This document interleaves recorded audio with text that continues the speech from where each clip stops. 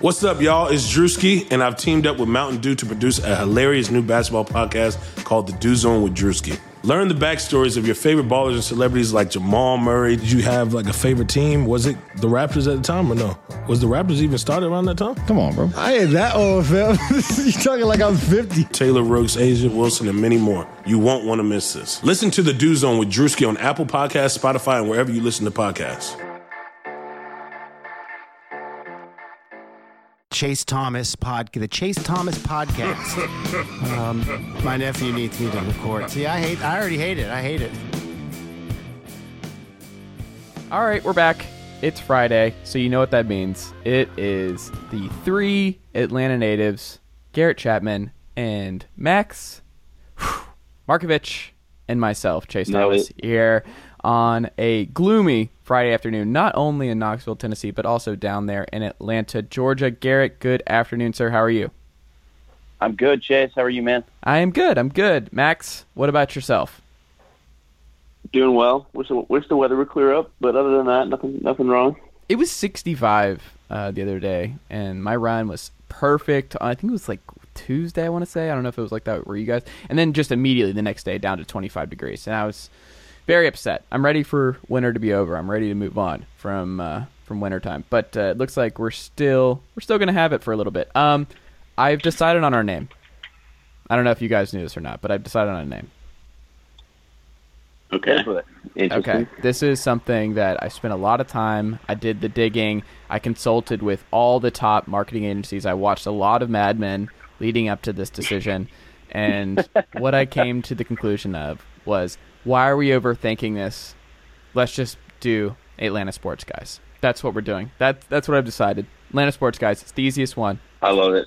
It's like straight to the point. Kids, keep it simple, stupid. Exactly. I love it. I love it.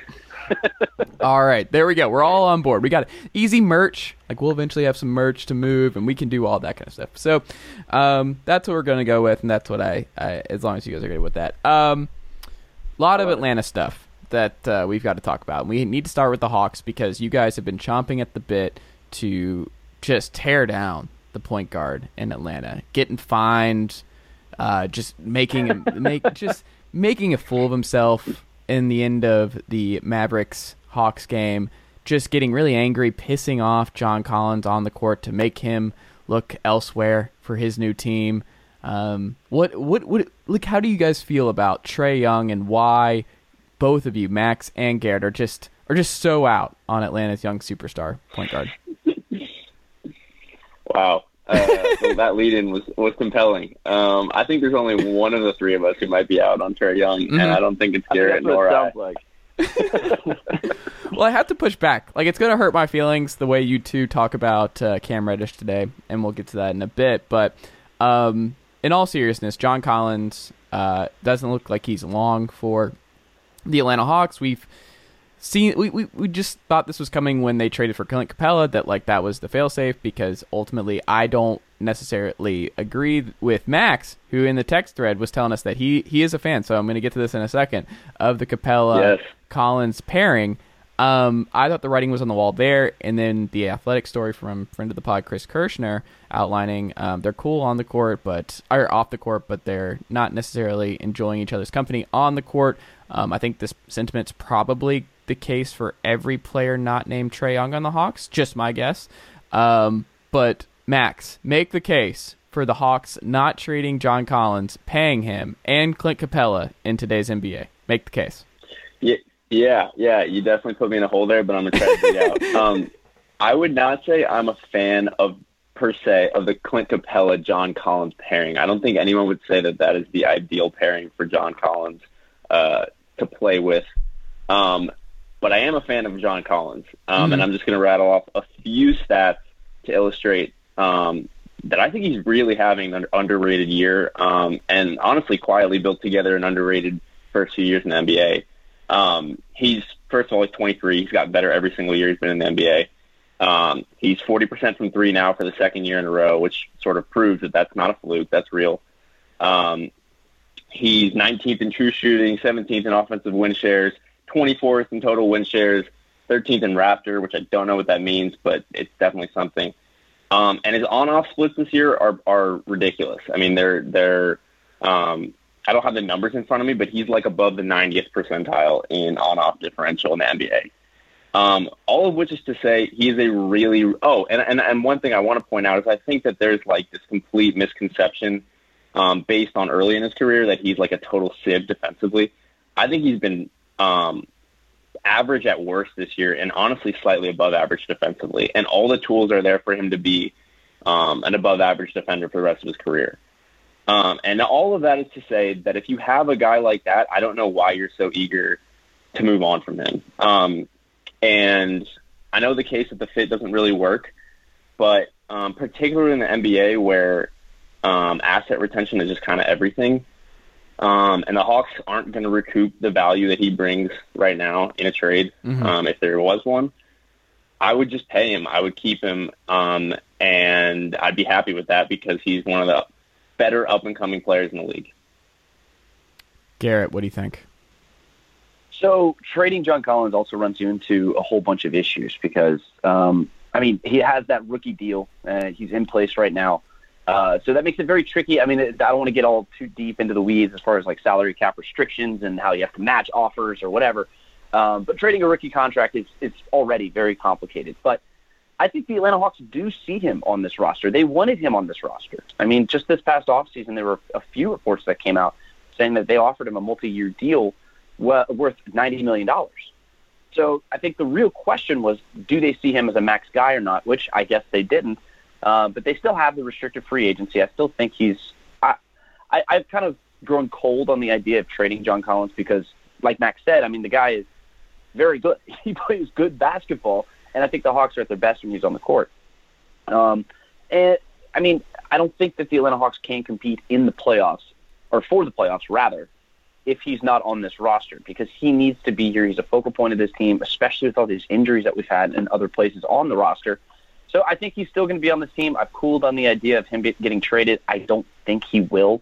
And I think the report specifically said it was like they're listening to offers. So I think that all they're saying is like, hey, if you have a great offer, send it my way. So I don't think they're actively shopping him per se, because I think there are a lot of contenders who look at John Collins and say, that guy can help me win a championship this year. So they're opening the door saying, hey, the door's unlocked. The door's unlocked, but I'm not going to open it for you. So I wouldn't be surprised if he got traded. I just don't think he will at this point. Interesting. I mean, I think he's going to get traded. I think this is something where it's going to get continually worse. Because what is his usage rate right now? And if you had to guess, and like, let me see where he's at right now. Because I want to. He's taking I think he's taking like 2 fewer shots a game this year than last year.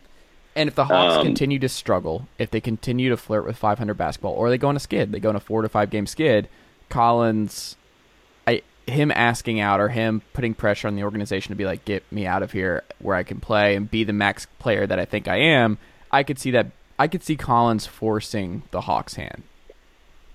I don't think so, because he still has until the end of the season. I mean, this is still his contract year. So, I mean, I don't see him trying to push his way out per se, because he has the rest of his career after this offseason. Now, of course, the Atlanta Hawks have the option of signing to match whatever some other team signs him for, just because he's a restricted free agent. But I don't see him pushing his way out. I don't know why he would do that. All he has to do is be patient, wait it out for a few months, and I don't see him actually requesting a trade formally and coming out public with it, unless things are much worse than we expect than we think they are. Max, I don't think a trade would be initiated from the Hawks end right now, because I don't think you can say, hey, this is the year we make a playoff push, like we have to make the playoffs, which is their stated goal. And have that be compatible with trading your second best player in the middle of the year, even if you are, because honestly, like, how are you even on the outside looking in at any point this year because of the play-in tournament? I mean, you even if they went on a skid here, they're in it. They're in that hunt, and if that's their goal, they can't initiate a trade. So things would really have to become really bad in the locker room, on the court with Collins, and he'd really have to sort of force his way out for me to see that trade happening. But then you get to the same point you were at last offseason, which is, do you want to max him or not? And I think it's pretty obvious the organization doesn't want to do that. Nor someone's should they. going He's not a max player. Like, is there any case for John Collins max player? We can I don't see him discuss as a max that. player. I can see the argument, and Okay, make the case. I would say that because there's a difference between like capital M max guys and like lowercase m max guys. And is John Collins like a capital M like superstar guy you build a team around as the first player? No. But if the option is matching a max offer or losing him for nothing, that's a different conversation than does he, is this his deserving pay? Because you also don't exactly get the cap space back, given what he makes now. It's not, you just lose him for nothing. Yeah, but I think it's also just when you forecast. Okay, so he was already upset about the contract failures from this past offseason, right? Like he probably wishes that he got the extension and that he didn't have to go into this year on the 1 year, like the last year of his rookie deal, and then go into an uncertain offseason. My guess is if you don't do anything and you let this play out, and then you go into the summer and just let John go and see what the best offer is, and then he comes back with like a max offer from like the Magic or something, and then they match it, and he's like, you told me to get the best offer, and now y'all are gonna match it, and now I'm because it's not gonna be the money that he ultimately wants. It might end up being less than what the Hawks offered him reportedly before the season. So then you're at like just this nuclear situation of just really pissing this guy off, because we know how this goes with restricted free agency and like how annoyed teams get or players get at their teams for how they just view them in restricted free agency. So most of the teams now, if they really value you long term, they are getting an extension done before you get to this point. And if they don't really value you long term, then they don't do this. So it's clear that they don't value him the way they value Trey, or they value some of the other young guys on this roster, and probably will. That is something that John Collins obviously knows. And if they were to let him go out and get the best offer, it's kind of like when Gordon Hayward was pissed off that the Hornets gave him the good offer sheet and he went back to Utah, that Utah just let him go see what was out there for him, let him go test the market. Most players don't want to go test the market as restricted free agents. Like, it's kind of like a slap in the face, and I don't see that ultimately going well. And then, I don't know what his trade value is going to look like by next summer. Like, is his trade value going to go up or down if he keeps playing the way he is this season? Like, I don't know. I think this is a very complicated situation. You think so? Yes. I mean, if he keeps playing the way he is, I mean, the guy has developed an outside shot that rivals that of like a shooting guard. The guy looks fantastic, and he's a power forward center. I mean, he's a young, bouncy player. Like Max said, his defense is a lot better. But there's also one thing that you hinted at in what you were just saying, and that's Trae Young. And one thing that the Atlanta Hawks need to do is they need to turn the page and turn into a team that competes for the playoffs, because Trae Young is going to be a max with a capital M coming up. Yep. And he's not going to re-sign with the Atlanta Hawks if we're just going to be a team like the Suns, who continuously pick these good players, and there's tons of them, but then we just turn them over, and then they all move on, or maybe they don't work out, or whatever. And shout out Booker Dragon signed Bender. that big deal. Yeah, no, and Booker signed that big old deal, and they're still really kind of a middling team. They're finally starting to turn the page a little bit this year, but I mean, he's going to want to play on a contender. He's going to want to win championships. That's the guy that Trae Young is, or at least that's what he says he is on Twitter. And by all intents and purposes, that's what I see in him. But why would he want to come back to Atlanta if we're just going to continuously be this middle of the road team who like maybe can make a push for the playoffs this year? Oh, and actually now that we're in playoff contention, we're going to ship off our second best player. So what are your goals exactly? Are you trying to make the playoffs, or are you just trying to? Are you still looking for the next 2, 3, 4 years? I don't know if Trae wants to be a part of that. So, and that's something that they have to keep in there, at least in the back of their minds, because that contract's coming up pretty quickly. Yeah, and they're going to get it done as soon as they possibly can. Whenever they are able to agree to the same max with Trae, they are doing that. They'll throw a max at him as soon as possible, because he is the focal point of this team. He is this basketball team. Yeah, which, as I've made a point about, not great. Not what I would have done. Not the strategy I would have done. Max, any last thoughts on John Collins and what happens? Yeah, I think you both brought up really good points there. The Trae stuff, like that's going to become a real thing really soon, particularly if they don't make the playoffs this offseason. But Chase, the point you brought up about how the Hawks have handled this, which I completely agree with. I think there's a discrepancy here between what the Hawks think and how the Hawks feel and how I feel and what I would do. And it's clear the Hawks do not value John Collins maybe the way that I'm expressing right now.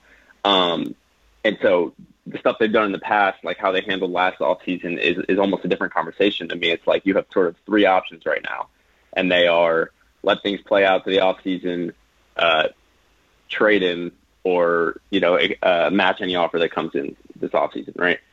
And so I'm saying of all those options, I'm maybe willing to overpay like 5%, 10% above what I think he is, but I'm not saying that that's what the Hawks are willing to do right now.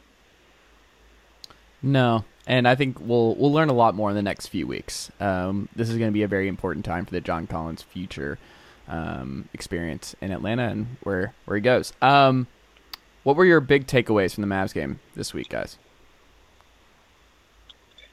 Frustration, pounding my head against the wall. It was the most frustrating thing, and it's the same damn thing that's been happening all season. And it's when Trey comes off the floor, which he did in the third quarter, you see a dramatic drop-off because Dunn came out on the floor because Rondo's hurt. Everyone's hurt. and then Trey came off the floor, and Cam Reddish was on there, which we're going to get into Cam Reddish in a little bit. And he wasn't able to get it done. He wasn't able to be the point guy as far as the chief scoring option. The Mavs just storm on back. They rush Trey back on the floor. They take a lead again, and then they just fall apart because Trey plays 40 minutes a game, and he's throwing up shots, and it just, oh, my God, and it's just so frustrated. I'm still a little upset if you can't tell. Yeah. It's just going to be a frustrating season. I think I've just resigned myself to the Hawks just frustrating me all season long. I think this is who they're going to be. They're going to be nights where everything's clicking and it makes sense, and there are going to be other nights like this where it's like, it's just not all there. There's just something not right. Let's have the Cam Reddish conversation. Who wants to start this? Because I am going to take my headphones off, go into the other room, light a cigarette, and I'll come back when y'all are done. I'll kick things off then. It's such a tough conversation because I think coming into this year, we sort of grouped Cam Reddish and DeAndre Hunter together as these two promising signs of really good stuff coming with two promising wings and trying to maximize their development, right? But if you take a step back now, and he's been horrible. I mean, he's been horrible all year, and there's really no other way to say that. And if we're talking about takeaways from the Mavs game, like I was screaming, I'd much rather see Solomon Hill or Tony Snell at this point. And I don't know if there's any way around that.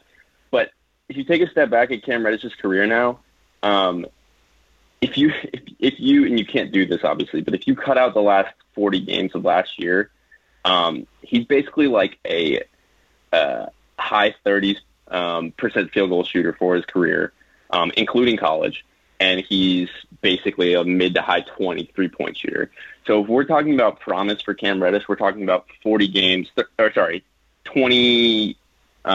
whatever games last year that he was really good. I mean, he shot 46% from the field during that span, 42% from three, showed signs of being a really able defender. And it was like, okay, you got a steal there at 10, and you've hopefully got a long-term starter. He just hasn't been that all year. And at this point, there's no reason to justify, like, he has no business playing 29 minutes per game on a team that wants to make the playoffs. Like, it can't work like that. Yeah. Go ahead, Garrett. Well, it's not, like, I think you hit the nail on the head. I mean, like, he shot 40+% from three-pointer, from deep last year, like the last 25 games. Where's that guy? What happened? I really have absolutely no idea because this year he's just playing into this ISO ball. And I think I saw something. It was like the Atlanta Hawks are averaging like 0.22 points per possession when Reddish shoots out of an isolation. Like, what the hell is that? What is that? He's shooting 23% from mid-range. I mean, that's just it's so frustrating to watch. And I'm also not a big proponent of ISO ball. I think ISO ball is one of the most frustrating things that I can ever see on the basketball court. And Cam Reddish, Like I give guys like James Harden or Kevin Durant or those guys, give those guys full credit. Those guys can go ISO because they're just incredible. Cam Reddish is not one of those guys. He's not going to be able to hit these turnaround jump shots that he's been trying to take. And it's just very frustrating to watch. But at the same time, Max, I disagree with you on this. He needs to be on the floor because he has to be out there. He's still in his second year, and you're just going to have to live with it for now. But I think it comes down to coaching. Lloyd Pierce has to put him in better positions. He needs to set him up to take better shots. And if he's taking these bad shots, then pull him out of the game, put him back in a little bit later, and then hopefully coach him up in practice. Just cut his minutes a little bit, make sure he's taking the right shot. I mean, I'm just frustrated with it. I mean, oh God, I'm all worked up. I'm losing my train of thought. As a counter to that, what is a good shot for Cam Reddish right now? Because I don't think they're catch and shoot threes. I definitely don't think they're pick and roll, anything out of the pick and roll, period. Maybe as a slasher. I it's definitely the slashing. I don't see what a good shot. It's the backdoor cuts. It's him cutting. It's him just looking for Trey inside and then drawing contact and getting used to using his body like that. Kind of like what Mikal Bridges does in Phoenix. I don't know if y'all saw 10 things from Zach Lowe today on ESPN.com.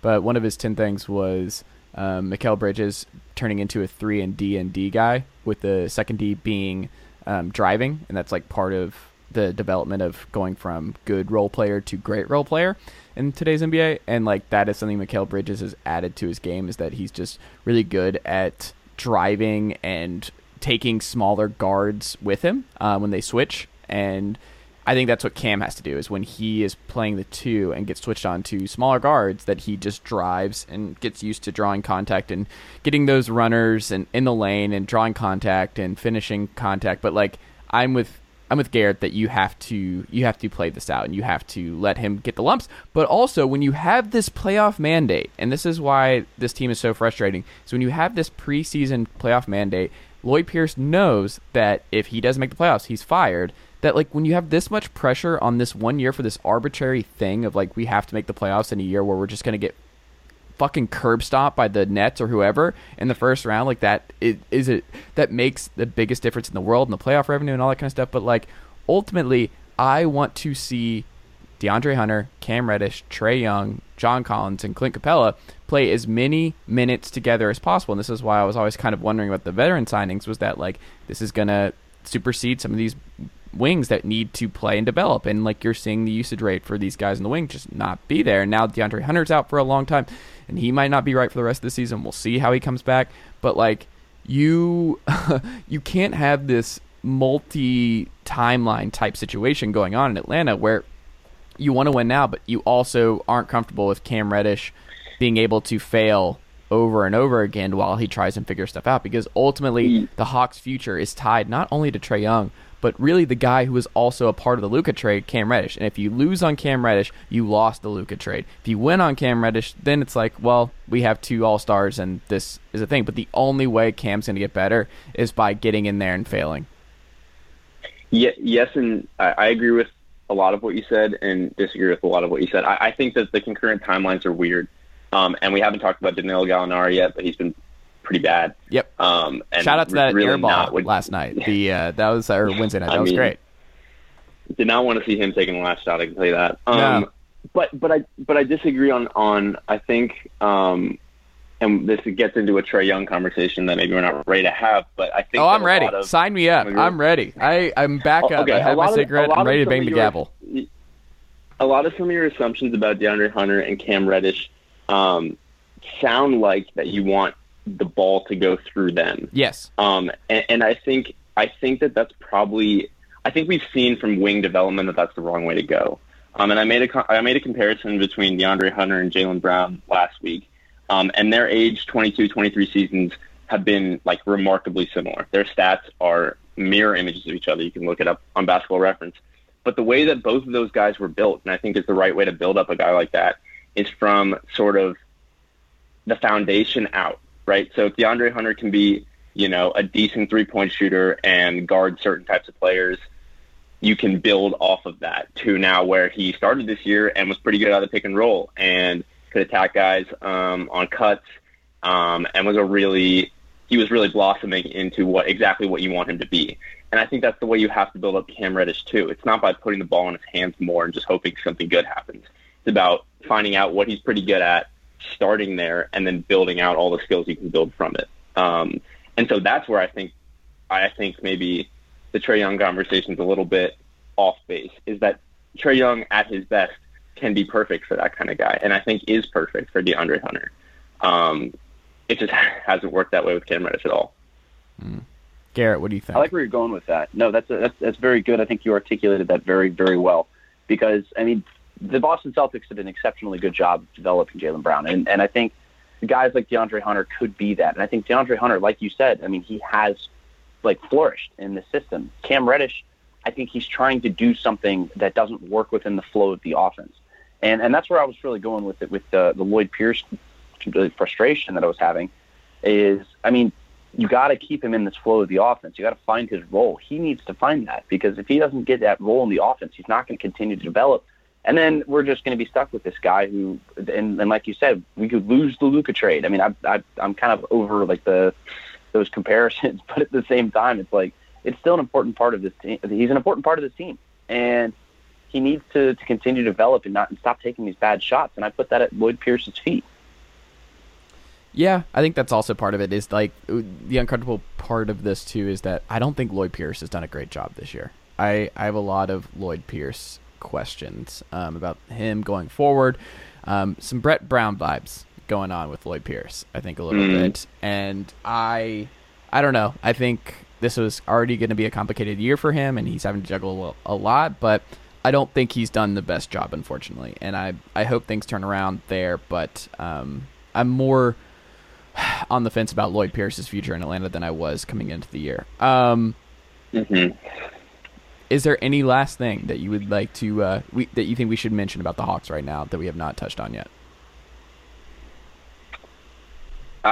Yeah, I would just like to say, and we can have this discussion another time, I think the Trae Young conversation in general focuses too much on what he is sort of his deficiencies, and not on the fact that he's like a transcendent offensive player. And the reason that so much else is sort of put up with is because he's a transcendent offensive player, and he really is. And so I just love watching Trae Young play basketball on a nightly basis, and we'll continue to defend him on this podcast. Garrett, what do you think? I'm all in on Trae. I think he's the future of this basketball team. He's the future of the city as far as Hawks basketball is concerned. And I think, like Max said, he's transcended on the offensive side of the basketball, and I think he's only going to get better. He's only going to get better because once he settles down, stops turning the ball over, which are just young mistakes. He's still 22 years old. Yeah. The guy's transcended already, and I still see so much of a ceiling for this guy. He can get so much better, and I'm excited to see it. Like Max said. All right. Well, there you have it. We'll trade Trae Young for Bradley Beal today.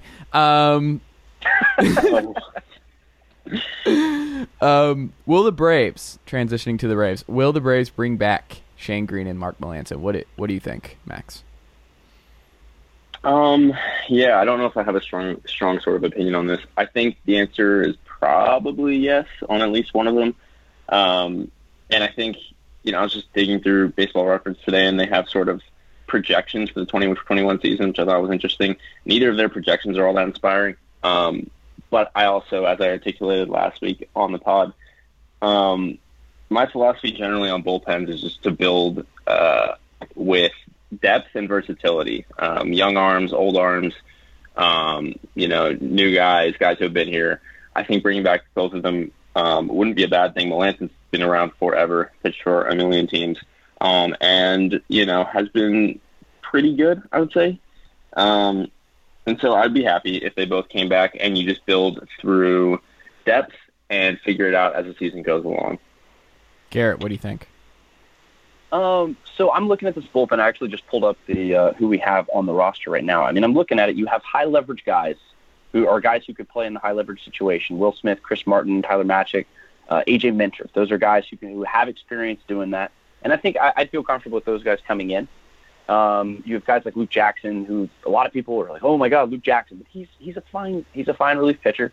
He's still on the roster. Let me stop you right there. Come in No, and get he's some not. minutes. I don't want him in my life anymore. Like, the Luke Jackson experience has been some of the worst relieving experience of my adult life. I don't like him in high leverage. I don't like him in the high leverage, but I'm happy to put him in the 6th, 7th inning. I'm okay with that. He's a fine setup pitcher. Mm-hmm. I think he gets a bad rap. I think he's a positive relief pitcher. He's not a dominant pitcher by any stretch of the imagination. But I think he's fine. And then you add guys like Josh Tomlin, Sean Newcomb, Grant Dayton. I think what's the young guy's name? Yanoa. I mean, they have plenty of pitchers. They're a couple injuries away from really having an issue, and that's why I would like to see one of those guys get re-signed. I doubt we get both because I think both of these guys want longer term deals. And after the Marcell Ozuna deal that went through, I don't see the Braves ponying up. I also don't like that large amount of money. I think that's just bad strategy. I don't like the idea of giving relievers multi-year deals. If they add anything to the bullpen, it's going to be some guy in like a 1, maybe 2-year deal. Just someone to add some depth, a little bit of depth to the bullpen. Where I really see a need is on the offensive side. So the lineup, I think the best guy coming off the bench right now is Johan Camargo, maybe an Ender Inciarte. Are you comfortable with that? I'm certainly not. No. Because I think that was the most potent thing that the LA Dodgers had last year, is the fact that if a guy goes down, they have a guy who's just as good coming up off the bench. And part of that's because they just have this insane spending habit where they just throw money at problems. It's something that the Atlanta Braves are not, and they never will be. But the offensive side, the lineup needs depth. It needs depth, and I don't see that right now. And that, I think, should be the primary concern, more so than the bullpen, because the bullpen, as it stands right now, it's not the best bullpen in baseball like we had last year.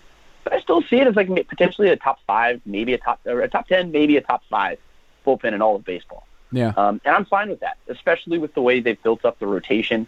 But we need to address this lineup. We need depth. Like Hechavarria last year, he's a guy you can just plug in in the middle of the infield, and he's going to play good defense. Ender Inciarte was like that, but he's coming back. But those are really the only two guys that you have is Johan Camargo and Inciarte, and I'm not really comfortable with that. I don't know who your pinch hitter is. Nick Markakis, obviously, Garrett. Nick Markakis signed into a lifetime contract already. I mean, my God. He's going to get a statue outside of Truist, isn't he? Like, he's going to have something. Oh, yeah. No, we'll put him right next to Bobby Cox. Yeah, he's like the Frank Gore of baseball. Like, this dude's just going to keep existing and just be average to below average and just be on teams forever. Like, Nick Markakis has the most Frank Gore-like MLB career. I love that comp. That's why people come to this podcast, guys, is for NFL to Major League Baseball comps. Yeah, exactly. I would be more okay with Shane Green than Melanson. Melanson's getting up there, and the velocity stuff still scares me, and I'd be more comfortable just adding another guy like Shane Green. And seeing what we have in Will Smith. That's going to be another big thing for this bullpen this year, is what that ultimately looks like. Are we sure, though, on another portion of the Braves part of this? Because Ozina's back, so we know where he'll be. We know where Acuna will be. But Ender Inciarte has 8 million reasons to be back in Atlanta this year. But Bowman today on MLB.com had a mailbag piece, and he said the Braves are going to give every chance for Christian Pache to be the everyday center fielder, and that's what they ultimately want. Garrett, are you comfortable with giving Pache, if he earns it, like being comfortable going into the year with him being your everyday center fielder? Well, here, let me start with this. 2 weeks ago, I did say that Marcell Ozuna was going to be in a Braves uniform, and I was absolutely, you're right. There you go. Absolutely right. let me just take a moment to take full credit for that. But moving on to Christian Pache, I mean, he's a young player. I mean, he's a guy who's going to come in and he's going to play great defense. That's what we know he's going to do. On the offensive side, he's going to struggle. I mean, he showed some flashes against the Dodgers last year. He's a great player. I mean, he has all the talent in the world. I mean, people comped him to Andrew Jones, and I see the comparison. I think it's a great comparison. But at the same time, rookies have their struggles. He needs to be that everyday guy. I trust him to be that, or at least just to show progress throughout the season. I think he's going to do great things. And it's just as much a testament to what he's going to do this year, to what he's going to do in his career, more so than what he's going to do just this year. So he just needs to be that guy. This is the year that he needs to take that step and become that everyday center fielder. But he's also got endurance CRT backing him up, who's an elite defender who's going to come in and bat. Well, he's going to bat like 205 or something. So anything to get him off the plate. So Christian Pache, he's going to be the guy. I'm pretty excited for him. Max, what do you think?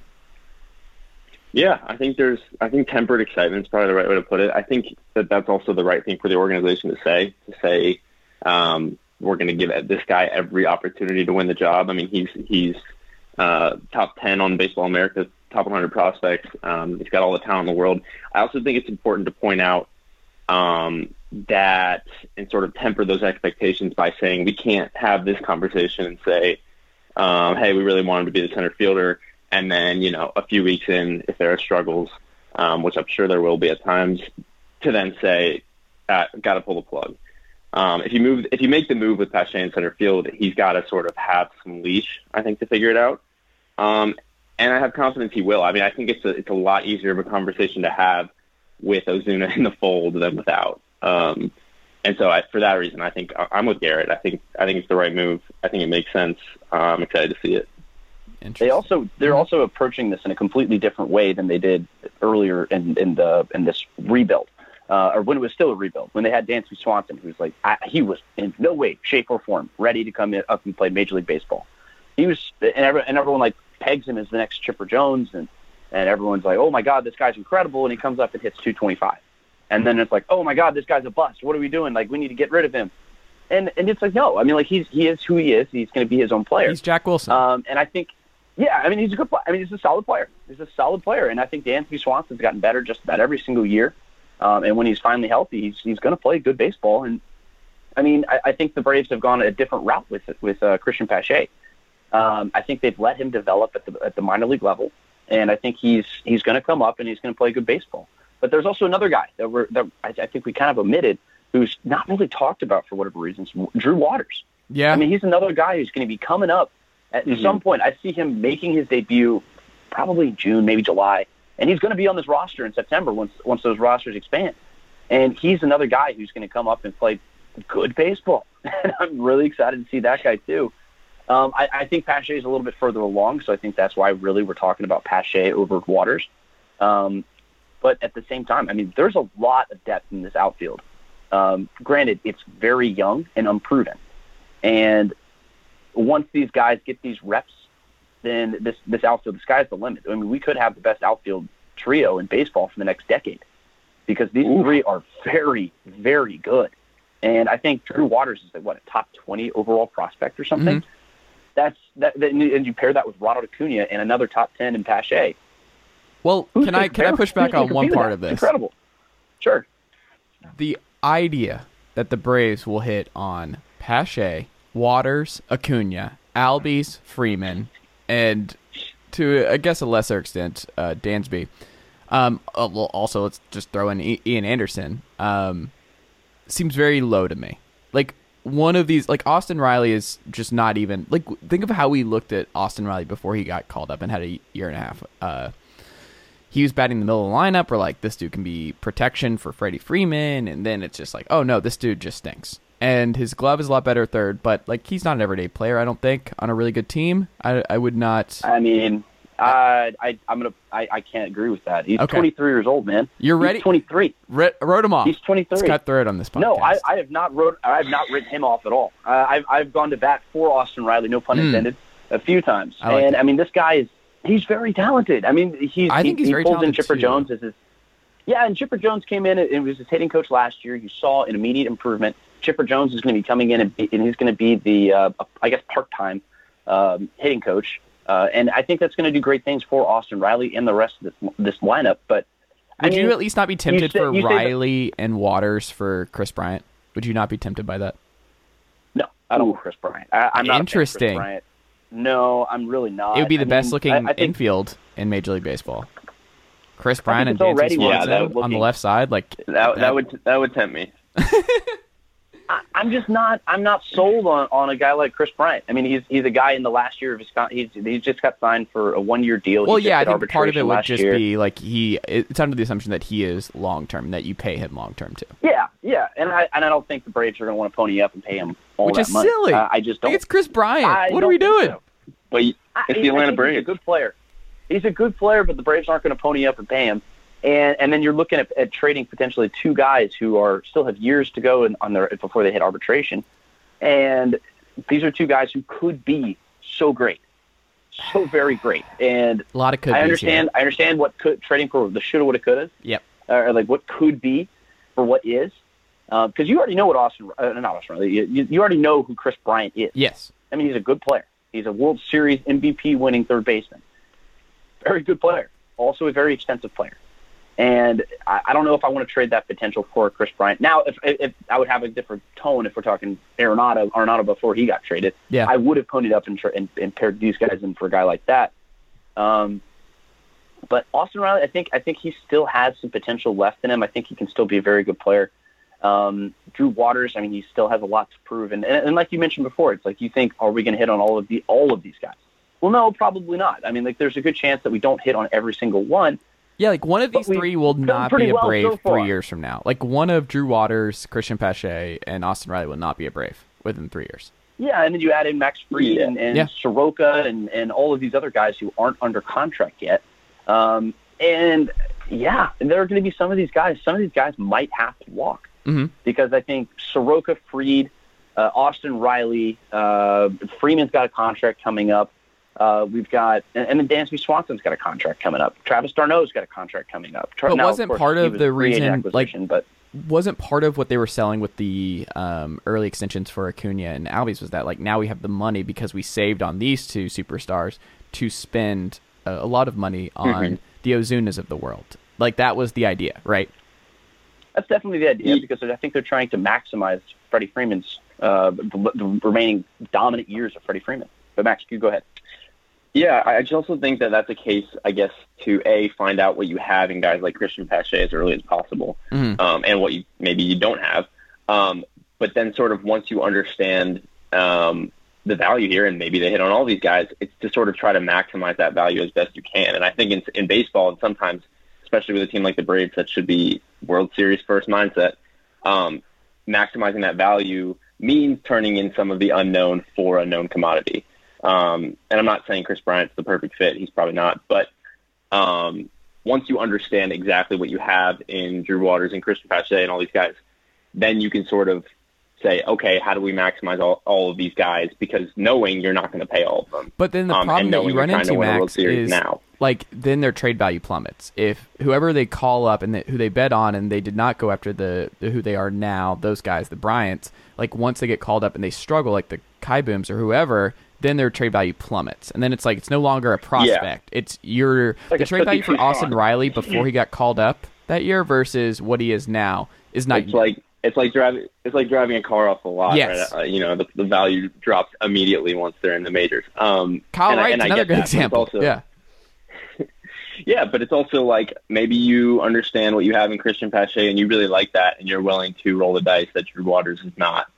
Or that he is, and that who you're getting on the receiving end is just that much worth it. Because if your outfield's full, then your outfield's full. It's a good problem to have all around. I mean, it's a really good problem for the Braves to have, and I have faith that they will figure out sort of the best balance of that.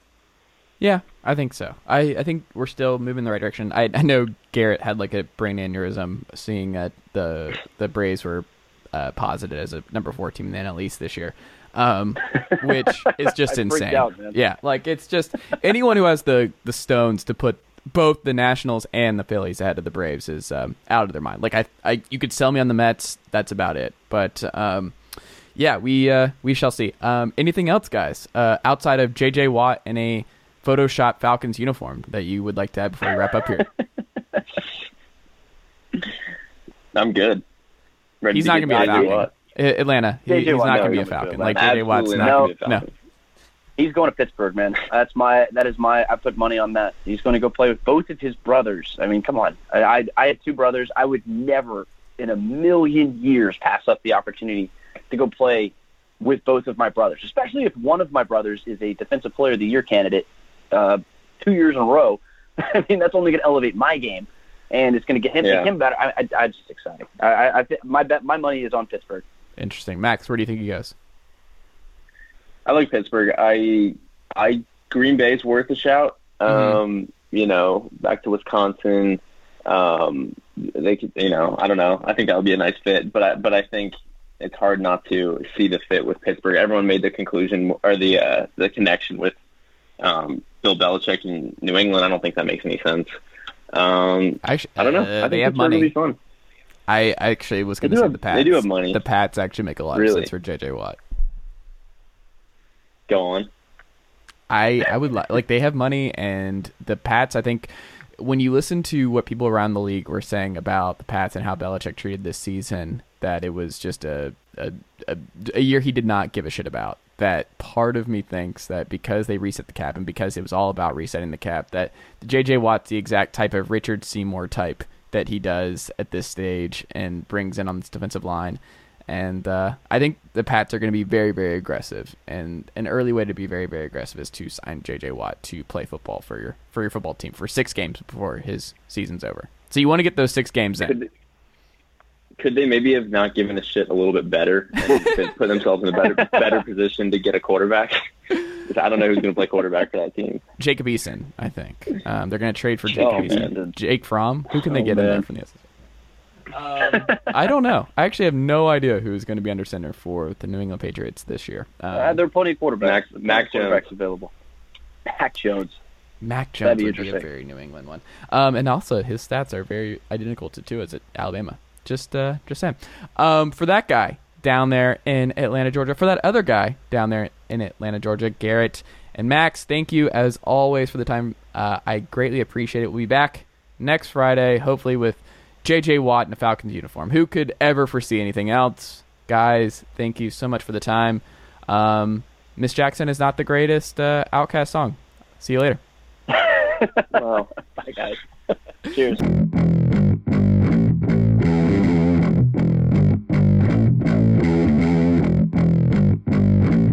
All right, we're back on a Friday afternoon edition of Volcanic Takes, a very good Tennessee podcast on the CT podcast. It's Friday, so that's what we do. First timer, though. David Shealy is here. David, good afternoon, sir. How are you? I'm good. How you doing? I'm good. So I've learned that you are an alumnus from Georgia State University. Is that correct? Mm-hmm. That is correct. Okay, so I am an alumnus undergrad for the University of North Georgia. So I'm actually a Georgia native as well. Are you from Georgia? I am from Georgia. Yeah, I lived there as a kid. I mean, I moved a lot of places, but the 2 places I spent a lot of time was Georgia and Indiana. So I spent about the same amount of time there coming up. And I went to college in downtown Atlanta at Georgia State. So those are kind of like my 2 homes, but Georgia is like my first home. Interesting. So the Adderhold building, you're all about it. Not the walk there, because it's honestly like going to Adderhold is like trying to deliver the Krusty Krab pizza, because it's super windy. It's super windy, and if it's cold outside, then it's like negative 10 degrees trying to go over there because of the wind chill. So I did not like going to Adderhold. Interesting. I went there for 1 year, my sophomore year of school. So okay, yeah, I was not a big fan. I lived at obviously downtown for 5 years after I graduated, but Georgia State, I don't know. It just wasn't the right feel for me. Also here in my locality, I think we're all local now. We're all Knoxville people at this point. Ryan Shumpert of the University of Tennessee, Daily Beacon. Ryan, good afternoon, sir. How are you? Nobody builds 5G like Verizon builds 5G, because we're the engineers who built the most reliable network in America. And the more you do with 5G, the more building it right matters. The more your network matters. The more Verizon engineers going the extra mile matters. It's us pushing us. It's Verizon versus Verizon. 5G built right from America's most reliable network. Most reliable based on rankings from RootMetrics second half 2020 U.S. report of 3 mobile networks. Results may vary. Award is not an endorsement. Doing pretty well. Thanks for having me on. Thanks for being here, man. Sorry, we didn't know going in that you would be the lone Tennessee native on this podcast. You've gotten used to Trey. I know. I didn't. Yeah, I didn't expect to be outnumbered, but pretty quickly 2-1 from the Atlanta over Nashville.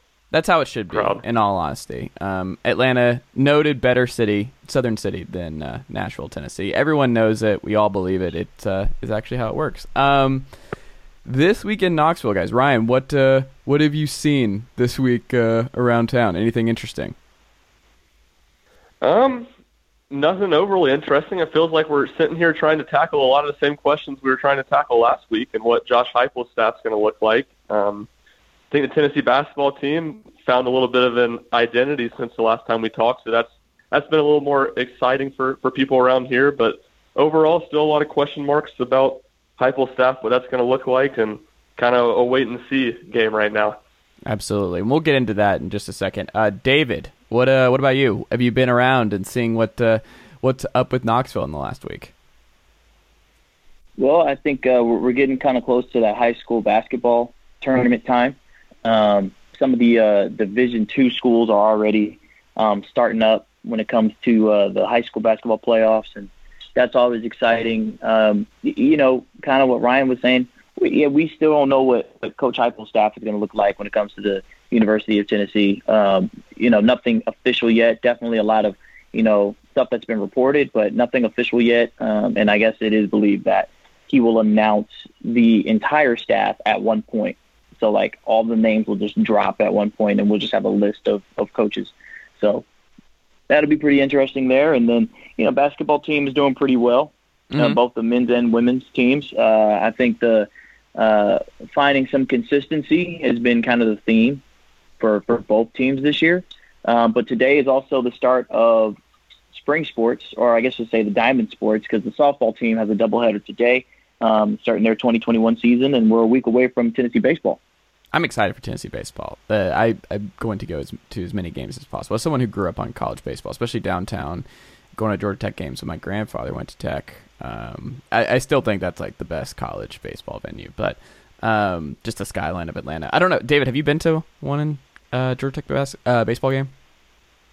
I have not been to a Georgia Tech baseball game. I've been to games that Georgia Tech played in on other campuses, but I have not been to their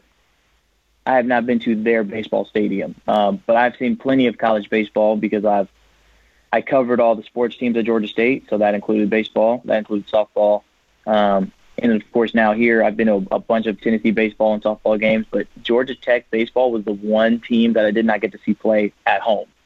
Interesting. And we should also mention David works for WBIR Sports, so he does great work there. So check out WBIR if you're not already in the great state of Tennessee. Guys, we got to talk about the latest in the defensive coordinator search. Just reading the room, and my uncles and all my Tennessee family and friends losing their minds about this. All of them, what I've noticed is there is a direct correlation between boomers who want Kevin Steele and everybody else who's like, it's fine. We don't have to keep Kevin Steele on. It's more complicated than that. And I don't know if this is something that y'all have noticed, the difference between, well, he's getting paid to do a job, let's just do it for a year and everything else, and like, let's just run it with him. I don't understand why we wouldn't just make him do it. Ryan, what do you make of that assumption? Well, it's definitely a popular one out there, and I think there's some reasons schematically that it's not a great fit with Heupel. But I think those people who are screaming it at the top of their lungs to hire him, I think they feel more empowered and more right as Tennessee, as long as this search keeps on going on. Peers at Tennessee got turned down by Al Washington. I don't think any of that's officially official, but a lot of still uncertainty to really can't get anyone to take the job. And when you have a veteran defense coordinator in-house already getting paid that you're going to have to pay a buyout to if you don't keep him on staff, which doesn't seem likely, people are kind of understandably frustrated. But like you said, I don't think it's as simple as that. And it's an important hire and someone that Heupel has to get that fits what he wants to do and where he wants to take this program. David, what do you think? Yeah, there's layers to this. There's got to be. If it was as simple as, hey, this guy's been hired, whoever the head coach is, this guy's going to be on the defensive staff. Well, I feel like that would have been a bad deal for the head coach to come in and say, hey, we already got your defensive guy lined up for you. Don't even worry about it. And he doesn't get to say so. Well, he's running the program. I think it's not a very wise idea to tell a guy, hey, this is your program except for this one part. So I think there are layers to that. Now, everything like the details and all that, I'm not going to pretend that I know all those. I don't, but it's still not official yet who anybody is anywhere on the staff. I check the website all the time to see if anybody's been officially announced. Josh Heupel is listed as the only coach. That is it. He's the only coach listed there, and it doesn't look like that's changing for at least another week or so. So I just, I'm kind of wondering when that's going to happen.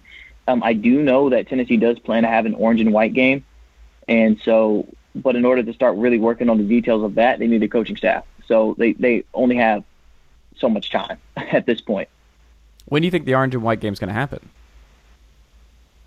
They usually happen in like April, so I would say April. Okay. That they definitely wanted to announce the DC Wednesday. Like that was definitely the plan. Is they wanted to do the whole staff by the middle of this week, and that clearly did not happen. And I don't think that's an embarrassing thing, but it did seem like that was where they were trending, right? Yeah, and the only reason I was so curious about the orange and white game is because by now we usually have an announcement of when it's going to happen. Like, by now we should know. So, it was so quick to get a head coach, but the time period of like waiting to see if Pruitt was going to get fired was so long. And I feel like we're just in another phase of that again, where it's like, well, we know at some point something's going to happen. Either there's going to be announcements that he stays or he gets fired, but we know something's going to happen eventually. Same thing here. We know there's going to have to be a coaching staff, but, we don't know when that's going to come. We don't know, but eventually it'll happen. I'm just being as patient as I can because it's just about, when. Yeah, for sure. Ryan, do you have a leader? Well, if I can jump in here. One thing I was going to add onto what David was saying on the spring game. Something I'd watch for there is I wonder if schools think they may open up recruiting in the spring, whether that be in April or May as things start to get better. I think there's been some thought that may happen. So I think there may be a little bit of, now obviously Tennessee doesn't have a coaching staff, so they probably wouldn't have their spring date set anyway. But I think you may see some hesitation as teams kind of wait and maybe push back spring games into May if that's when things get opened in recruiting, just so they can bring people on campus, show them some sort of a game atmosphere after not getting able to do that at all last fall. Interesting. Yep. And who's to say there's not some FCS coaches that Heupel may want? And the FCS teams are about to play seasons, There's about to be a whole spring football season, I think, starting this weekend or next weekend. Yeah, there's a game this weekend. I think it's like McNeese State, or if I'm not mistaken, is playing this weekend. Yeah, there's like a bunch of FCS football that's about to happen. So there may be some guys there that Coach Heupel's looking at that are kind of occupied right now. Yeah, that's true. Who do you like? If Al Washington, we can cross him off, and Heupel and Danny White deserve some sort of gigantic breadbasket from Washington for the amount of money they have made him in the last 2 weeks. So I'm interested to see how Al Washington returns the favor, at least a good fruit basket, something for the gigantic pay raise that he's pushed Ohio State into. You love to see it, folks. But Casey Rogers seems like someone that they're talking to and interesting. And, he played at Tennessee, and also he coaches the defensive line at Tampa Bay, who just won the Super Bowl. And Tampa Bay won the Super Bowl in large part because of what Shaq Barrett and Jason Pierre-Paul and Vita Vea did on the defensive line against Patrick Mahomes and those bad offensive linemen. What do you make of that? And then also the Rodney Gardner addition and what that might mean on the defensive line, because those two don't seem to be connected, but it is interesting that the rumored DC target is a defensive line guy, and they just hired a defensive line coach. David, what do you think? Well, yeah, so speaking on Rodney Gardner, because that's what I know the most about, just from reports and talking to some people. I mean, the guy, he knows what a winning team looks like because he's been in the locker room of winning teams. He's been in the locker room of a winning Tennessee team. And he's also a really good recruiter.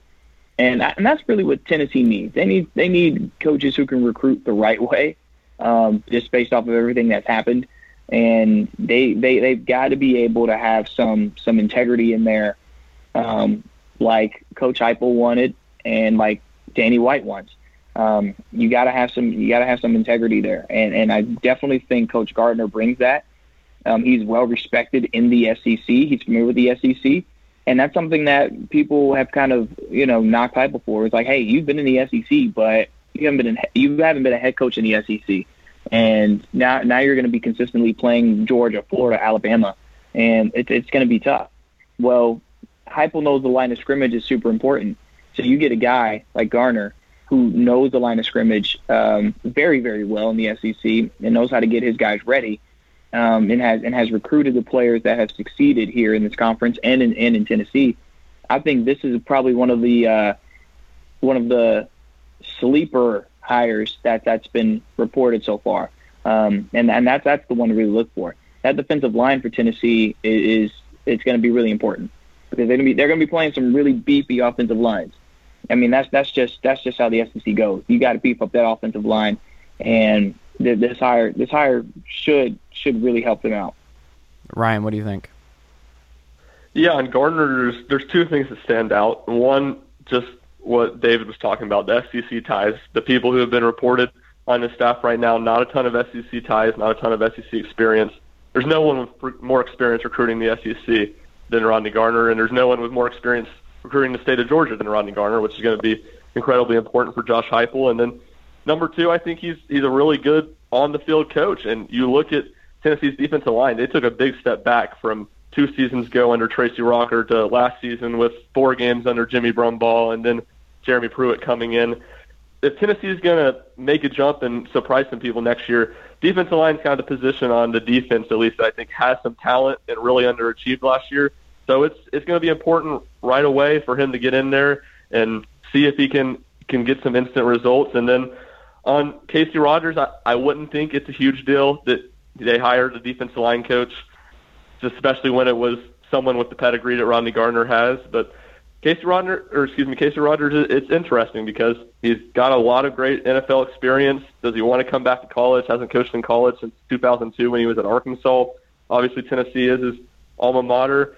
And then the one kind of question mark there, only one stint as a defensive coordinator, and that was under Todd Bowles. So, Todd Bowles had his fingerprints all over that defense. So he doesn't have a ton of experience running his own defense. That would be the one kind of question mark on him. But a ton of coaching experience and where Tennessee is at in this coaching search, I think they could definitely do a lot worse than him. Yeah. Where do you think this ultimately goes, David? Who do you think is ultimately the defensive coordinator this fall in Knoxville? Yeah, that's a tough question. I'm not sure. It's hard for me to really guess. I mean, I didn't expect Josh Heupel to be the head coach. So who were you expecting? That Tony Elliott. Oh, interesting. I thought they were going to be able to swing Tony Elliott, and that's just because Danny White knows how to find different coaches that can just that they win. Like they just have these characteristics and they win. So I was like 75% sure that Tony Elliott was going to be the guy. And that's because I didn't think Heupel was going to leave UCF. I didn't think that was that's probably not going to happen. But do you think the reason Elliott didn't happen is just because of the uncertainty surrounding the investigations and what the penalties will actually be? Do you think if it was a clean slate, he's the guy? I'm sure that was a situation with a lot of coaches. Yeah. I mean, I've heard that they spoke to a lot of coaches in a lot of places. It was truly a nationwide search. It was really a nationwide search, and they just, we don't know what the NCAA is going to do. Mm-hmm. We have no idea what the punishment for Tennessee is going to be. postseason ban, losing scholarships, all kind of stuff. But right now, I feel like, to answer that question, I feel like that was the reason Tony Elliott didn't want to come, just like all the other coaches. Had it been a clean slate, I think Pruitt would have probably got one more year, just because it was like, hey, guys, it was a pandemic year. We didn't get spring. We didn't do this. Harrison Bailey ended up coming on at the end of the season. We got a chance here with him, give him a full off season. And if we still aren't producing, okay, then I can go. And I feel like he would have been able to swing that. If it was a totally clean slate and nobody was in trouble, I don't think Tennessee would have had a coaching search. That's interesting. Ryan, what do you think of all that? I think there's a lot of truth in that, and I think it's the question that no one really knows. But the overlying question was, did Tennessee make this really go into this recruiting violations and really dig into the investigation and pay the top-notch lawyers because they were concerned about illegal recruiting, or were they doing that because they didn't want to pay Jeremy Pruitt his buyout? And that's a question, obviously, Tennessee would never say that the latter is the case, and obviously that's what Jeremy Pruitt and his lawyer has said, and I don't think anyone knows what the answer to that question is. But so you just don't know, but I would say that if that was the case, if that was the thought process, let's not pay, let's do an investigation and not have to pay Pruitt his buyout, I think that has proven over the coaching search and how long they've delayed things and how the coaching search has gone for the defense coordinator. I think that's proven to be a very poor decision, made the job in the defense coordinator job right now a lot less desirable with the cloud of the NCAA hanging over things. I will tell you, talking to my former coach about, because you and I, Ryan, have talked about Cody Brown and what's going on there. I think this is a sentiment among a lot of guys who've signed their intent or in the portal, is that like some of them might come back if this is cleared up. They just know what the sanctions are, and part of it is just like, why would we go here when the sanctions are limited or just not available? Like, why would we keep our letter of intent because this is not what we signed up for? It's not necessarily an indictment on the coaching staff, and I think they would be able to keep a lot of these guys like the Cody Browns if they were able to just get it out in the open of what it is, because like Chandler's gone, Gray's gone. Like, there's an easy opportunity for Cody Brown to get a bunch of snaps at running back right away. It's just more of like, are we going into a situation where I can't play in a bowl game for 3 years? Like, that is something they have to wonder. And it's like, why would we still want to go here? Why would Henry To'oTo'o come back if they don't even know what the DC situation looks like? Like, there's just so much uncertainty that I do think needs to be wrapped up sooner rather than later, because I think it permeates through recruiting, through the guys in the portal, through the rest of the coaching staff, the university itself. Like, the sooner we can wrap this up, the better. The offensive side of the ball, though, does seem to be wrapped up. Jerry Mack is added to the offensive room. What do you make of that hire away from Rice, David? I think, again, it's another one of those, pretty good hires. And he's a former head coach. I think that's also pretty important. Being a head coach and then being an associate head coach at Rice, somebody who knows offenses, right? You gotta, if you're going to be on this offensive staff, you gotta really know offense, because this is a fast-paced offense. It's an offense that likes to spread defenses around, that likes to look at matchups and figure out how to exploit those, and then just really frustrate defenses with similar looks but different plays. So I feel like that's another pretty decent hire. It's just, man, that you look at that offense and it's just been decimated. You were kind of alluding to it earlier. That offensive line, not just from the transfer portal, but just guys who aren't returning. Trey Smith. He's going to the NFL draft, and then you have Brandon Kennedy. He's out. He's done. He's played in college for a long time, so he felt like, hey, it's time to move on. So Wanya Morris in Oklahoma. I actually take a look. Wanya Morris is Oklahoma. Jameer Johnson is gone. It's a lot. It's a lot of offensive talent there. That's out of here. That's a lot. And you take a look at that starting offensive line from the game against South Carolina. They're pretty much all gone. And And actually, if you think about it, Wanya Morris did not start that game. He saw action, but he did not even start that game. And still, most of that starting offensive line is gone. So they're going to have to do some work there. And, you can be a good running back, but a good running back with a bad offensive line is just an average running back. So that's where they really need the help at. Who's going to be the offensive lineman coach? Who's going to try to, who can recruit offensive linemen to kind of come and fix what happened there? Because I'm a guy who likes watching good running backs, but I understand that good running backs can only do so much if their offensive line is not good, especially in the SEC. Ryan, what do you think?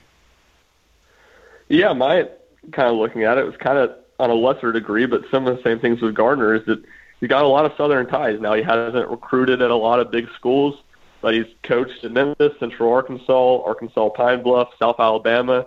So he's been in the high schools in the South. He knows coaches. He has a relationship with coaches. So I think that plays well for, like I said, a coaching staff that doesn't have a ton of Southern ties. And the fact that he's from Memphis, coached in Memphis, I would think we've heard Josh Heupel make a big statement about what they're going to do in the state of Tennessee and how important that is. And I imagine Memphis is very important to that. And I'd imagine Jerry Mack will have a very prominent role in recruiting Memphis. Interesting. Well, speaking of Memphis, Joe Doyle transferring to Memphis. Should we be in panic mode about the departure of Doyle to Memphis? There have been so many people depart this offseason. I wouldn't be throwing the panic button or slamming the panic button at Joe Doyle leaving, but no, certainly a little bit of a loss, I guess. Absolutely. Basketball. Let's talk about Tennessee basketball. That is on the upswing. It's been a great week for Keon Johnson and Jaden Springer. Obviously, their second half in the Kentucky game was incredible, and just them taking that next step that was sorely needed on this Tennessee roster to get them back on track, especially offensively. David, what do you make of Keon and Springer breaking through against not only Kentucky but also Georgia, highlighted by that poster from Keon Johnson? Look, man, I'm still trying to get over that dunk, man. That was insane. Top play on SportsCenter. The reactions on social media, and I wish it was a packed arena when that happened. I really do. And it's unfortunate, man, that there weren't a bunch of people just packing that arena to really react to that, because I feel like that probably would have been one of the loudest I've ever heard Thompson Bowling. Mind you, I've only been here for 2.5 basketball seasons, or really, I guess it was 2 basketball seasons, because I came in the second half of that year when they were, they had Grant Williams and Schofield and Jordan Bone, and now this season here. So, yeah, that dunk was insane. What we're seeing here is that 2 freshmen who are really, really good, okay, came in some of the top recruits in the entire country, and now they're comfortable in the system. They're comfortable, they have an understanding, and the game is starting to slow down for them. And you can tell it's starting to slow down for them. So the offense should now work through them. I understand they want to work inside out and they want to do everything, but honestly, you look at it, the offense should be let Keon and Springer attack and make the defense answer to that. And if they can't, okay, then you can adjust and do whatever you need to do. But right now, you need to put the ball in the hands of your playmakers, and that's Johnson and Springer. And that is the formula that's been working in the past couple of games. You let them make their plays, you let them play their game. Now that they're comfortable. Earlier in the season, they weren't. They're still, trying to figure things out. That's why when Tennessee was in some tight games early, they weren't getting those minutes, and it's because they had, Barnes wasn't sure if they could be in that situation just yet. But now, yeah, they need to be, game on the line. You need to play. You need to work those 2 into that game-winning play. That's how it needs to go for the rest of the season through the NCAA tournament. Those 2 are the focal point of your offense. Absolutely. I agree. Ryan, what do you think? Yeah, I agree 100%. And the thing I think you've seen the last 2 games to kind of go along with it, I think is an interesting look, is obviously against Kentucky, Fulkerson got into a lot of foul trouble and played 10 minutes. Pons didn't play Wednesday night against Georgia. Tennessee ran a lot of four-guard lineups, and it made the offense look significantly better. And especially the way that Keon Johnson and Jaden Springer want to play, they want to get downhill, they want to drive to the basket. Being able to space the floor like that, I think, makes that a lot easier for them, and it makes it a lot easier to run in transition. Now, the question is, at some point, Tennessee's not a very good rebounding team to begin with. Now, if you're playing four guards, that's going to get worse. When do they run into teams that can make them pay for running that four-guard lineup and force them to kind of go back and play big? When they do that, like David said, I would still expect them to play through Johnson and Springer, but I think that limits a little bit of the ceiling, at least offensively, for this team. Yeah, Fulkerson is like the odd man out here, but like you need his offensive rebounding so much, and his rebounding is the one thing keeping him there. And I don't know, man. Like I think you, like you said, you have to be versatile. You have to be able to match up depending on, like, there's part of it where they're going to run into teams that are more talented, like the Baylors, the Gonzagas, whoever, the Michigans, where they are going to impose their will on Tennessee, and Tennessee has to respond. Tennessee will be able to survive in the SEC tournament playing four-guard lineups for the most part. I think they unlocked something that should be fine, but I don't know. I go back and forth on this because this is modern basketball, and this is like how they probably should have been playing all along. But I don't know. Like I part of me is like I'd rather them just live and die by the four-guard lineup and close and don't bend and be like, hey, we got to play big because Team X is a bigger team. Like, no, trust your young guys and your guards to be able to overpower them and run their bigs off the floor. Like that's more of what I would do. I don't know if Rick Barnes is comfortable leading a small lineup to be like, hey, see if you can stop us. We know we're going to kill them the glass, but we're also going to outscore you and outshoot you. So we'll let the chips fall where they may. David, what do you think? Yeah, no, I'm with you. I think we look at this this team and about a month ago, really earlier, a little bit earlier into this month, we saw some inconsistencies, and we know this team can win. We know this team can win a game. That Kentucky game is an example of that. But look, they've got a formula. They've unlocked this new level. Now, I'll tell you what, some of the issues that Tennessee has had is when teams can just knock down shots. Like we look at I look at that Ole Miss game.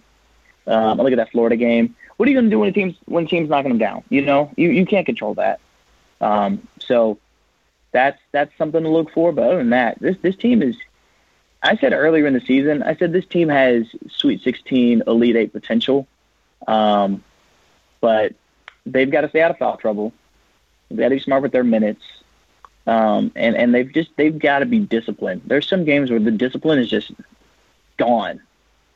And it's a head scratcher. It's really a head scratcher when that happens. But this team, I really think that they can make some noise now. They can really make some noise. That win over Kansas was kind of a statement. But they've got to come with that same energy. Absolutely. Ryan, any final thoughts on Tennessee's last two games and where they're going forward? Yeah, I think what David was saying is something that's going to be really interesting to watch down the stretch. The teams that can spread it out, attack, and shoot the three, those are the teams that get killed Tennessee. Alabama did it. Arkansas did it. Obviously, Arkansas didn't win that game, but they scored a lot of points on Tennessee. With this four-guard lineup, Tennessee can do a lot more of the switching and the stuff that Rick Barnes wants to do. And a lot of those games, and I think the Auburn game is going to be a perfect test to watch. So we've seen it the past few years. Auburn has gotten the switches, and they've attacked with their guards against Tennessee's bigs, and they've really tried to attack the glass.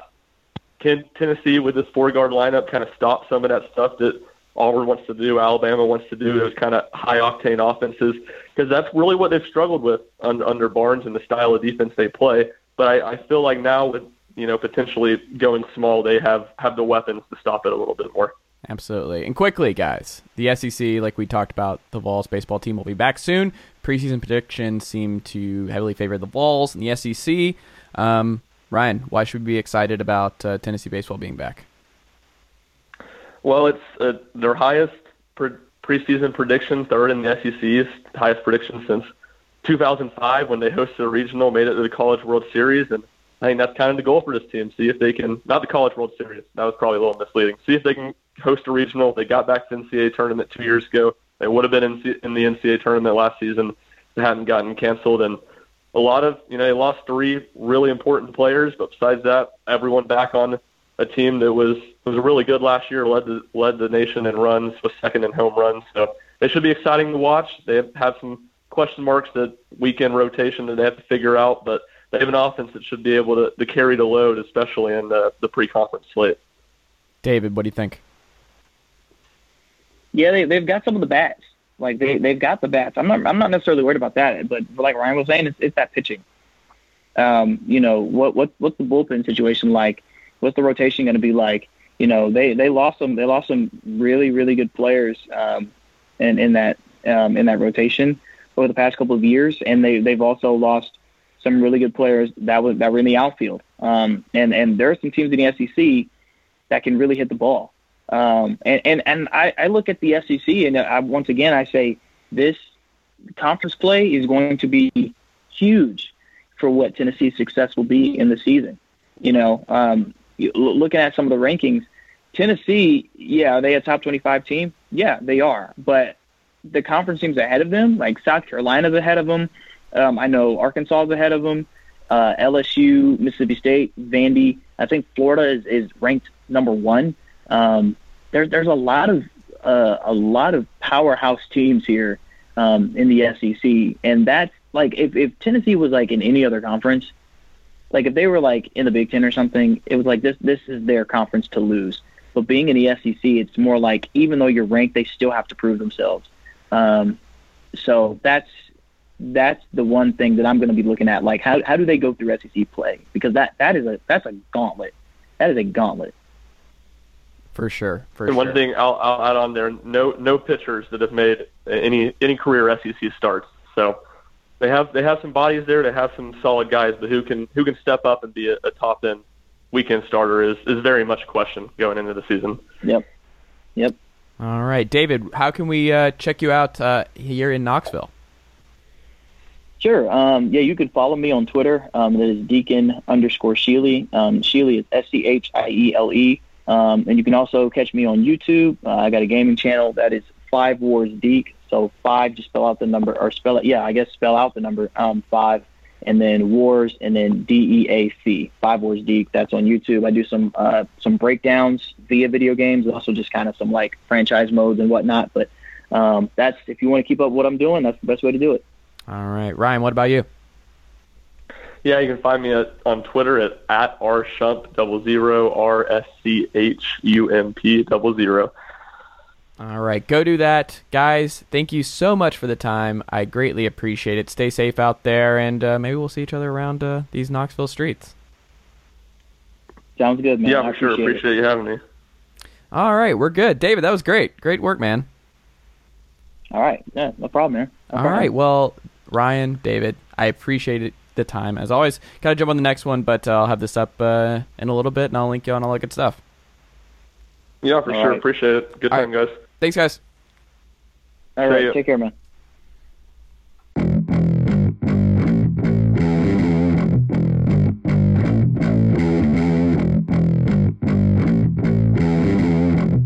What about that Kentucky running game in 2020? Chase Thomas mentioned it to me this week. Y'all know Chase Thomas Podcast, link, description, sub, listen. And when he brought it up, I was like, yeah, I need to go back and learn a little bit about how things went this past season in Lexington, because honestly, I wasn't able to see many of their games. Let's take a look, see what we can find. Wyatt got the ball. Wyatt back to throw. Wyatt looks. Fires toward the end zone. Caught for touchdown by Matthew Butler. What's up, y'all? I'm Matt Wyatt, former player, now broadcaster, helping you get more enjoyment watching football. Welcome back to the channel. Kentucky's offense was obviously built around their run game this year in 2020. On 3rd and 1, it's Rodriguez to the end zone. Touchdown. Rodriguez, the running back, was the leading rusher, but not the only contributor. And Terry Wilson, the quarterback, was top 3, which speaks to the scheme that they use, which was primarily a zone running offense where the quarterback has a lot of reads and can keep the ball some, hold the backside honest, all that. Rodriguez, he can take this to El Dorado. The numbers compare to 2018, a year when they had Benny Snell and a healthy Terry Wilson at quarterback.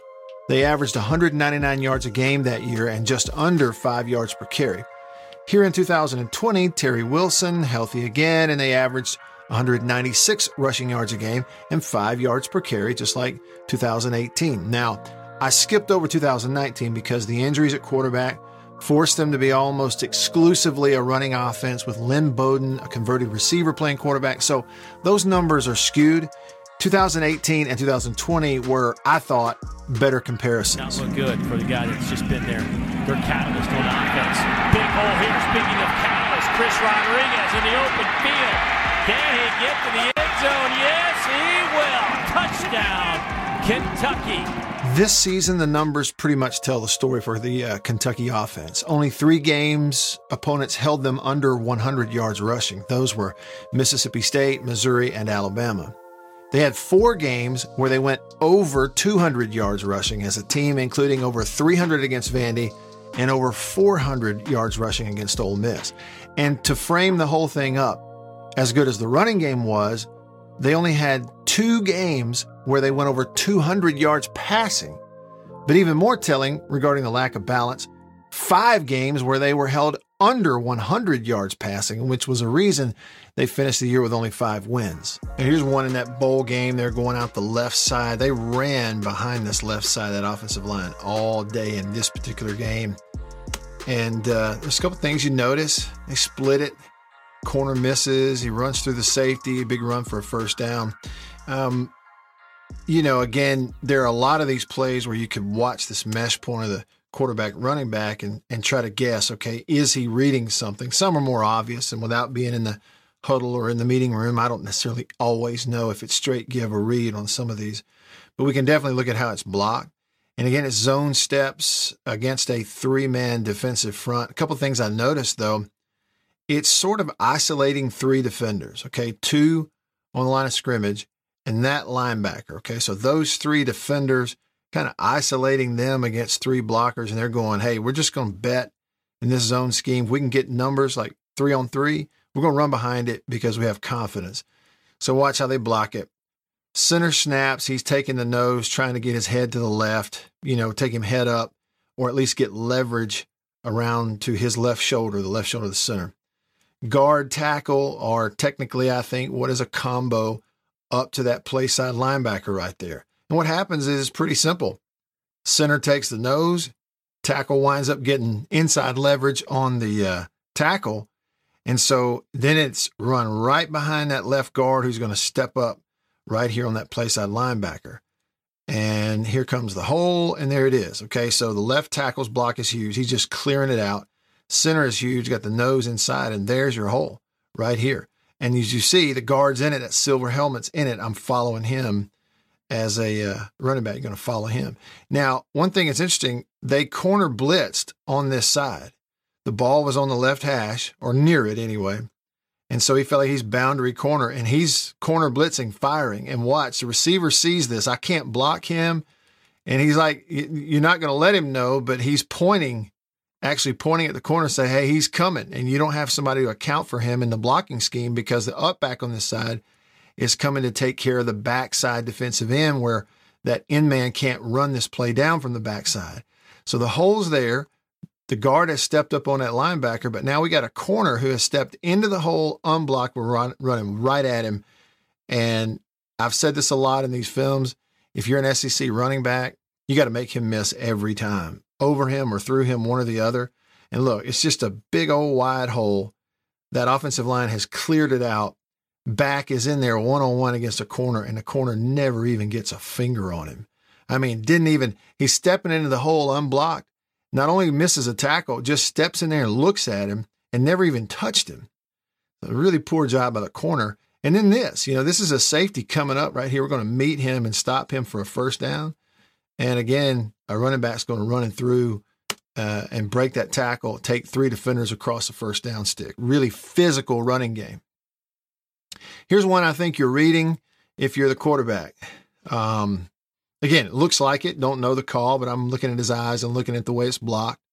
And I think they are treating this like a 4-man front, even though this defender is sort of removed. He's out here a good bit, but I think they're treating this like 4 and 2 against 4 wide receivers in sort of a man-free look, something to that effect.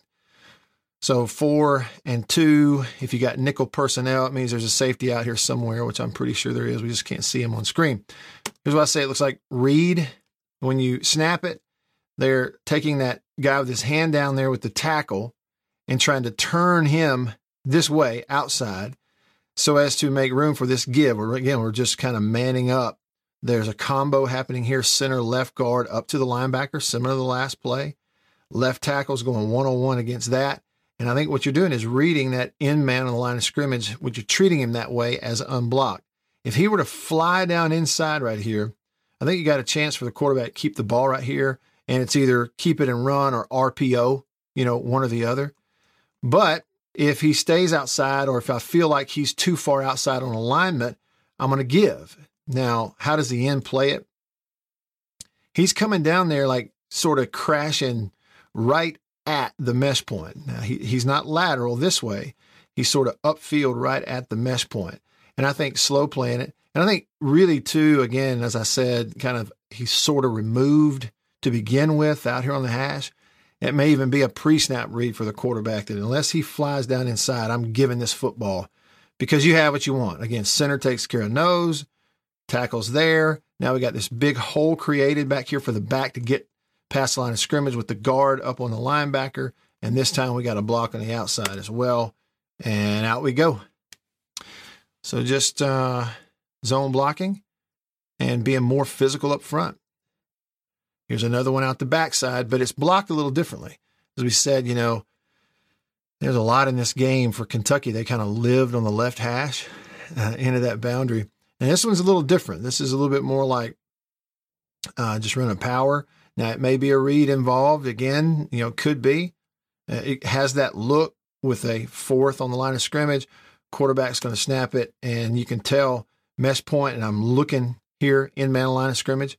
But you're also pulling backside guard, it's pulling the right guard to the left and pulling back in there and leading this run with a linebacker and an upback. With a lineman and an upback. And in this case, you look again how it's blocked back there where they're coming from.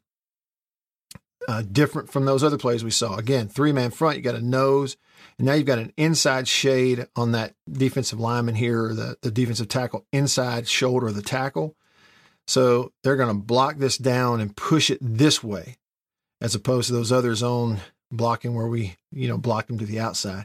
Just going to use where he is to our advantage. And in this case, boom, hit him, drive him this way. Center left guard are up on the nose, up to the linebacker, which I believe is going to be backside linebacker. And play side, you've got guard pulling, finding the first one outside, tight end pulling, finding the linebacker inside, play side linebacker. Boom, those 2 blocks happen, and there it is. So you get everything washed down here. You get pullers that pull and wash everything outside. And so there is your hole. Now, it looks elementary when you slow it down. When you think about it, it's all these big bodies running full speed in about a second and a half to make it happen. It's pretty impressive how consistent their run game was. Here's direct snap on the goal line, and this was a thing for them throughout the year, and why not? Show the defense something different. Don't waste time on a handoff. You look at how they've got the formation set. It's, the 5 linemen, 2 tights on one side on a line of scrimmage and up back, and then another tight up back too. So it's a big heavy package, only 1 receiver and quarterback kind of splitting out here to see if you can draw a defense, make them think. Blocking everything, zone back this way, up back, come out, kick out the in-man line of scrimmage, just get them to the goal line and you're in. Here's more of that running to the left. This time it kind of splits out the backside of what they're reading right here. And again, the reason I say read, I think it's pretty obvious. You look on alignment. Okay, this is 4 wides. You look on alignment, that play side defensive tackle on a 3-man front is actually head up or inside of the offensive tackle. So on the snap, they're anticipating this linebacker coming up and treating him like the in-man line of scrimmage if he steps up there. And that's what happens. And I'm pretty sure you can tell that his eyes are on, I'll draw it a little better, are on this linebacker. Going to watch him and see what his movement is. Quarterback's meshing, reading. So we're blocking down that way. He's stepping up, but he's slow to get there, and he stays to the outside. And with that, he's not, my picture moved here. He's not, flying in here to try to cut this off or going inside. I think if he does, again, quarterback probably pulls it and runs, or you have RPO. But because he's sort of hanging out here by himself on the in-man line of scrimmage, it's a give. It turns into a give. So I think it is a read involved. And the reason you pop this one, again, is you're dependent on those bigs up front, and they're comboing, this time right guard and center, or comboing center up to linebacker. And you get a nice one-on-one block by the tackle. Okay, so way more physical right here on the edge defender. Guard, center have this knocked up into the linebacker really well. And so there you split it. And there's nobody to the next level because one linebacker is blocked, another is to the outside, a quarterback accounted for him. And if he gets in here, and it takes, again, it's like 3-on-3 football, and we're depending on winning that every single time. And you really saw that a bunch in their run game, depending on those big guys up front for Kentucky. Because of their offensive line, Kentucky was tough to defend. Anytime you're that physical and consistent in one area of the game, you're going to have a chance to be pretty good. Really was just a shame that in spite of their offensive line and run game, they couldn't hit more explosive plays in their pass game, at least consistently, to maybe pull off an upset or two. And at the end of the day, that lack of balance in the pass game is what held them back in 2020. Do me a favor and subscribe and like. Thank you. And I'll see you on the next one.